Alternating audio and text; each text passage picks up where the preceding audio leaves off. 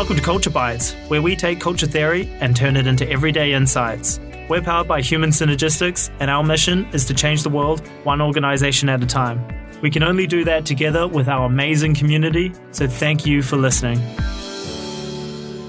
Welcome to Culture Bites. Before we start today's show, I just want to let you know that we're going to be running some big conferences in Australia and New Zealand in September this year. It would be amazing if you came along. They're always fantastic events where we look at leadership and we look at culture. It's a real highlight of the year for us and for our community. And you're part of that community, so we'd love you to come along. If you're in Melbourne on September 5th or Sydney September 13th, we'll be running it there. We've also got another conference in New Zealand, which will be in Christchurch on the 18th of September, Wellington on the 19th, and Auckland on the 21st. There's links to register in the show notes for this show, so if you look in your podcast app, there'll be a link there. Otherwise, give us a Google or look us up on the website. And with that, let's get into today's episode. Thanks for joining me. Pleasure. So on the last podcast, we were talking around teams and really how to work with teams and help them have the conversations that matter. And at the end of it, we kind of left off talking about how there's this trend towards, teams of teams and agile teams and lots of stuff about teams, but how it's all built on the assumption that teams work. So I guess what I'm interested in understanding from you is, do teams work? And if they are or if they aren't, what can they do about that? Yeah, it's a good question. I think that teams do work. And, if you Googled inspirational quotes on teamwork, you'll come up with, I think over 12 million was my last count that I saw.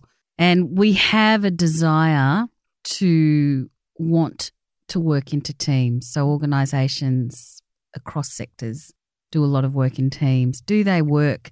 Sometimes they work. And there's some research that was done by Ruth Wagner and Richard Hagman and a couple of other researchers where they looked at more than 120 lead teams across different companies and different countries. And one of the things that they found was that the work that's going to be done has got to be suited to being done by a team.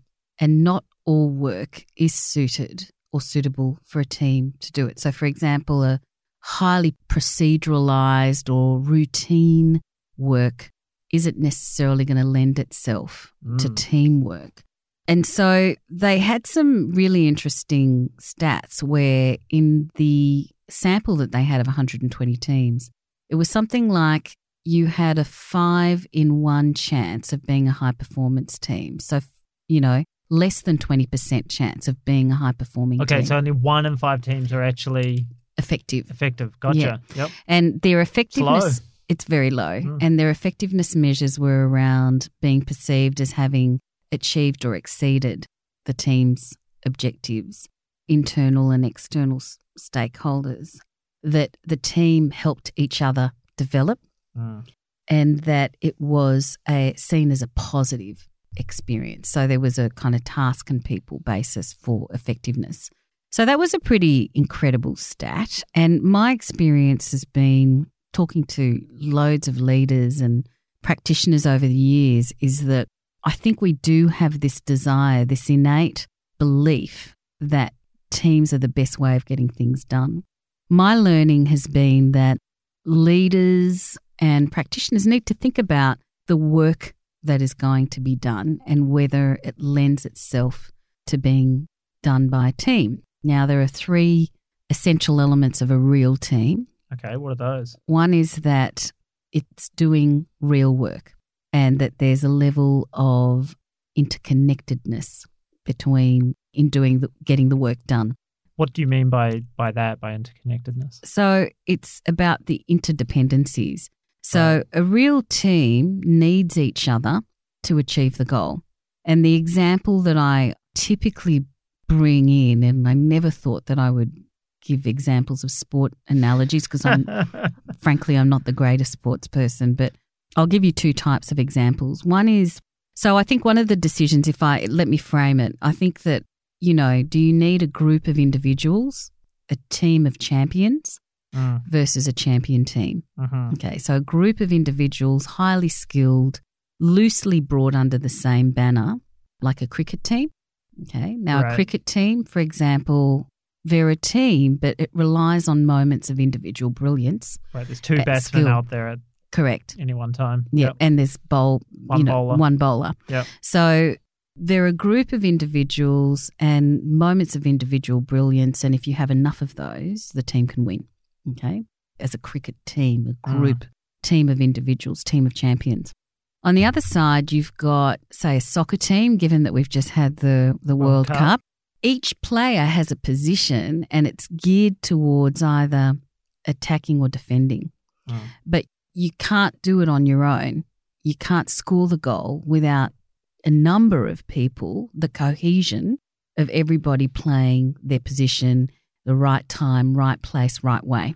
I've actually heard it referred to, I think it was on a Malcolm Gladwell podcast or something, I heard him talking about how football was a weak link sport. And so it's about it's about the weakest link in the team is how fast you can move, basically, because to score a goal in football, you have to make 15 passes or something on average before you get there. So if any of those links break down, then you've missed your opportunity. Correct. Whereas he talked about basketball, but it'd be the same in cricket, whereas it's a strong link game. So really it can rely on a few superstars. And because in basketball, it's easy to get the ball to them, relatively easy compared to football, that they can then kind of dominate more. Yeah, totally. And that's the idea, is that, in a team, when you succeed, I succeed. If that's still true of cricket, right? I mean, yeah, it is true. But it's a group, a team of individuals. And the definer for me, if I use a different analogy to make the same point, is the lead singer in a band. Okay, now a lead singer could sing without the band and still entertain the group because they could sing a cappella, and people are there to hear their voice, hear them use their voice. The band could probably perform without the lead singer, but they need to be in time with one another for it to be entertaining. So one of the differences, and there's no judgment. The original questions was, do teams work? Yes, they do. And they work particularly well. A team works well when their work requires them to deliver something together, to problem solve together. And so I think fundamentally the biggest issues with team happen in the dynamics, in the ability to build trust. Build trust in order to have some courageous conversations and to master conflict. However, that said, I would also suggest that sometimes I've seen the dynamics become a problem because the work is not clear and because the parameters of each person's role is not clear, because we've tried to bring a group of 10 people together and call them a team when they actually don't need each other to do their job. And that feels really common, actually, in business, particularly, that because everyone's in a team, right? And often it's just a loose connection of people who report to the same manager. Correct. And they have similar jobs or something, but they may or may not work together. And I was thinking even now in our own context between the closely interrelated tasks and stuff, we hold our annual conference every year. Yep. Tickets are available. Actually, just registration.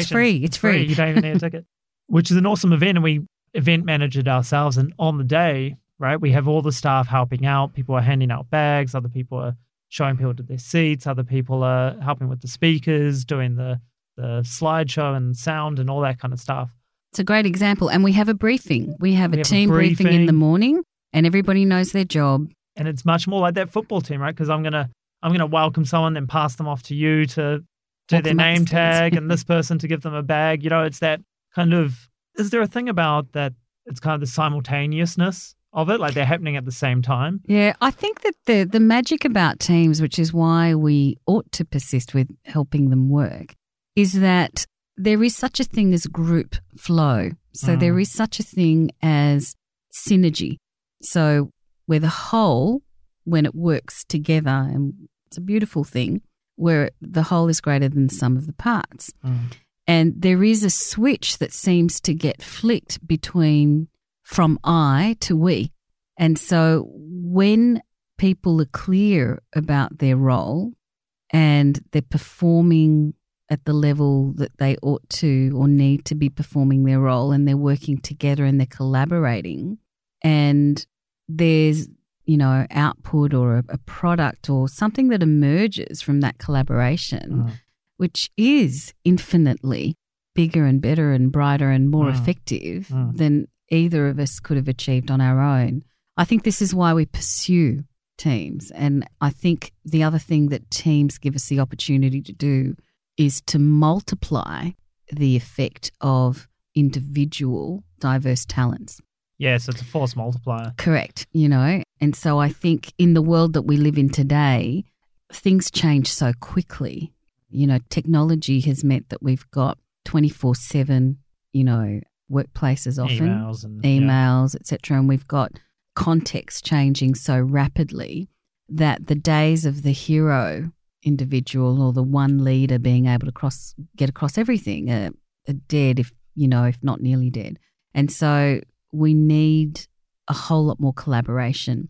So I think the sobering question for me is the collaboration of a group of individuals, or is it the collaboration of a team? And if it's a group of individuals, that's okay. We've just got to work out how do they come together when they need to. So it's not making group enemy of team. And I think in executive teams, I often ask exec teams, are you a team of champions or a champion team?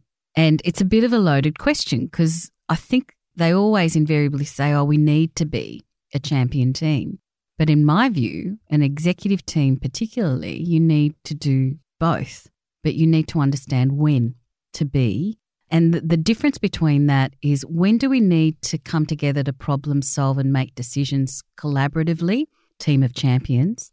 And when is the decision my decision because I'm the head of function or I'm the expert? Yeah. Mm-hmm. When is it that you need to trust me to take this decision? And so the clarity in exec team is not whether we're one or the other, but you're doing both. You just need to be clear in the team with everybody around when you do one versus when you do the other. So a really interesting question I've heard people ask to executive teams, and I think it plays into this, is which team are you on, right? And that's another one of these loaded questions, right? Because invariably you say, what team are you? People say, well, I'm the head of finance, I'm the head of IT, I'm the head of, marketing and sales, I'm the head of HR, whatever it is, right? And it says, then you ask the CEO, well, what team are you on? He says, the leadership team. Who's in your team then? Because everyone just said they're in different teams. Yeah. And there's a lot of, that came from some of Patrick Lencioni's work, and there's been a lot of controversy. I work with a lot of leaders who find that difficult, because if you ask them which is the team that they identify with their functional team more so than their peer group or the leadership team. And the view is that your leadership team, if you're on a leadership team, that needs to be your first team. It doesn't mean that you can't perform a leadership team for the people who report to you, but it means that your number one sort of loyalty and focus does need to be with the leadership team, because ultimately at an exec team, you are charged with looking after the enterprise over and above actually looking after your function. That would be, the school of thought. And I think I was challenged by it as well, and I wasn't sure that I aligned with it. But now, having worked with teams and executive teams, I do see that when execs are more aligned with their functional area, that it does cause problems for achieving an enterprise level outcome. And I think that's it, because ultimately it comes back to the objective, right? And the objective of any leadership team should be what's in the best interest of this organization. At a leadership level, that's what it should be. Yeah. Right? Yeah. At a functional level, that may mean that customer service has to sacrifice something for sales, or sales have to sacrifice something for operations, or whatever that is, that trade-off. Yeah. But you can only do that. See, if you're stuck in your functional view, and that's where silos start building from, right? Is when the leader is stuck in their world. Yeah. They get away from, what's actually in the best interest of the overall team, the leadership team in the organization. Yeah. And that we're working towards that. And that's exactly right. And I've got to say, working at a cultural level, when you go into organizations, and it's very common to hear organisations say that we're working in silos, we've got to work collaboratively. So I think it's probably one of the most common things that we hear. And I've come to the conclusion, I'm trying to decide if I'm going to put my house on it. But Do it. Look, most of the time when there are silos in the organisation, you can trace it back to a lack of alignment at the exec team. Mm-hmm. And it just kicks down to the point where how things get executed, how that lack of alignment and even internal competition at an exec team level, how that translates downwards is silos, competing priorities, withholding of cooperation, and which ultimately leads to slower deliverables, things take longer, and, you know, the organisation can't do what it's been there to do. Yeah, it is a turf battle, and I think people take their lead from their leaders. You know what it reminds me of, actually? You know, it's famous in governments, right? Like with a parliamentary system like we have that, you know, in theory at least, the ministers come together, right? And they'll thrash out a debate about whatever the issue is. And someone may be of a wildly different opinion and so on. But when they leave that room, they have one voice, right? So you don't come out and say, well, I disagree with everyone else in the room. It does happen sometimes. It does, but in theory, right? Yeah, So the idea is that they thrash it out in private, but when they present it, they have a united voice to the rest of the party and to the population or whatever. But in a business context, it would be the leadership team, we can thrash out these things. Yeah. But when the decision's reached, we actually come out as the leadership team. Correct. With a united message. I think so. And I think it's, you know, in this day and age, executive teams really have to be in lockstep with each other. That's what alignment means. There's no daylight between you and I. And that means that I have to understand at an executive team that my primary role is to support the health of the overall organisation, even if it means that my area needs to take a cut or needs to give something up. And this is what happens is when that doesn't occur at an executive team, you get slow decision making, you get multiple priorities that aren't priorities at all. They're just a laundry list of everything that we've got to get done. And there's no clarity for the people reporting to them. The other thing that happens then is that I've found in organisations where there's not alignment at the executive level, you get the silo effect. But also you get a lot of issues that ought to be handled at a lower level get escalated because of the internal competition. And so that means that you have your senior leaders or your exec leaders being brought down into a level of minutiae or detail, operational detail, that is below where they need to be operating optimally for the team. So I think, you know, it's really important. Teams do work. You need to be clear about which bit of your work requires alignment, problem solving, collective decision making. And you need to be clear about which parts of the work and get agreement around which parts of the work and decisions that you can make on your own at the exec level. Because if that isn't clear and if execs aren't aligned and aren't publicly aligned, well, the other thing that happens is that they'll be publicly aligned on a roadshow, but their teams know that their leader does not believe in that view. And it just causes a lot of negative and defensive dynamics and culture. So I think, teams work, they are important. We've got to be clear about the work, the priorities, who does what, and we've got to have a language for negotiating difference. So what do you mean by that? A language? It's a bit of what we were saying the last show, Dom. It's a bit about instead of walking away from potential conflict, avoiding it, or trying to crash over someone, make them, badger them into agreeing, we need to have a way of talking about that difference and challenging each other in a constructive way. So the language around that is looking at what goal do we share? Where is the common ground rather than looking at the difference? And I think, you know, what separates us is often what gets the airtime when teams don't work so well. And the preparedness of individual team members to not just influence each other, but to be prepared to be influenced. And one of the things that I think influence has come to mean I'm going to sell you my view. Yeah.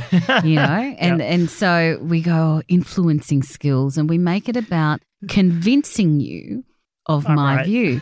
Now, the greatest influences aren't about trying to convince you of my view. The greatest influences are prepared to be influenced. They're prepared to be changed and can have a conversation where there's much more freedom. And so often what happens, it's not your way or my way. It might be a third way.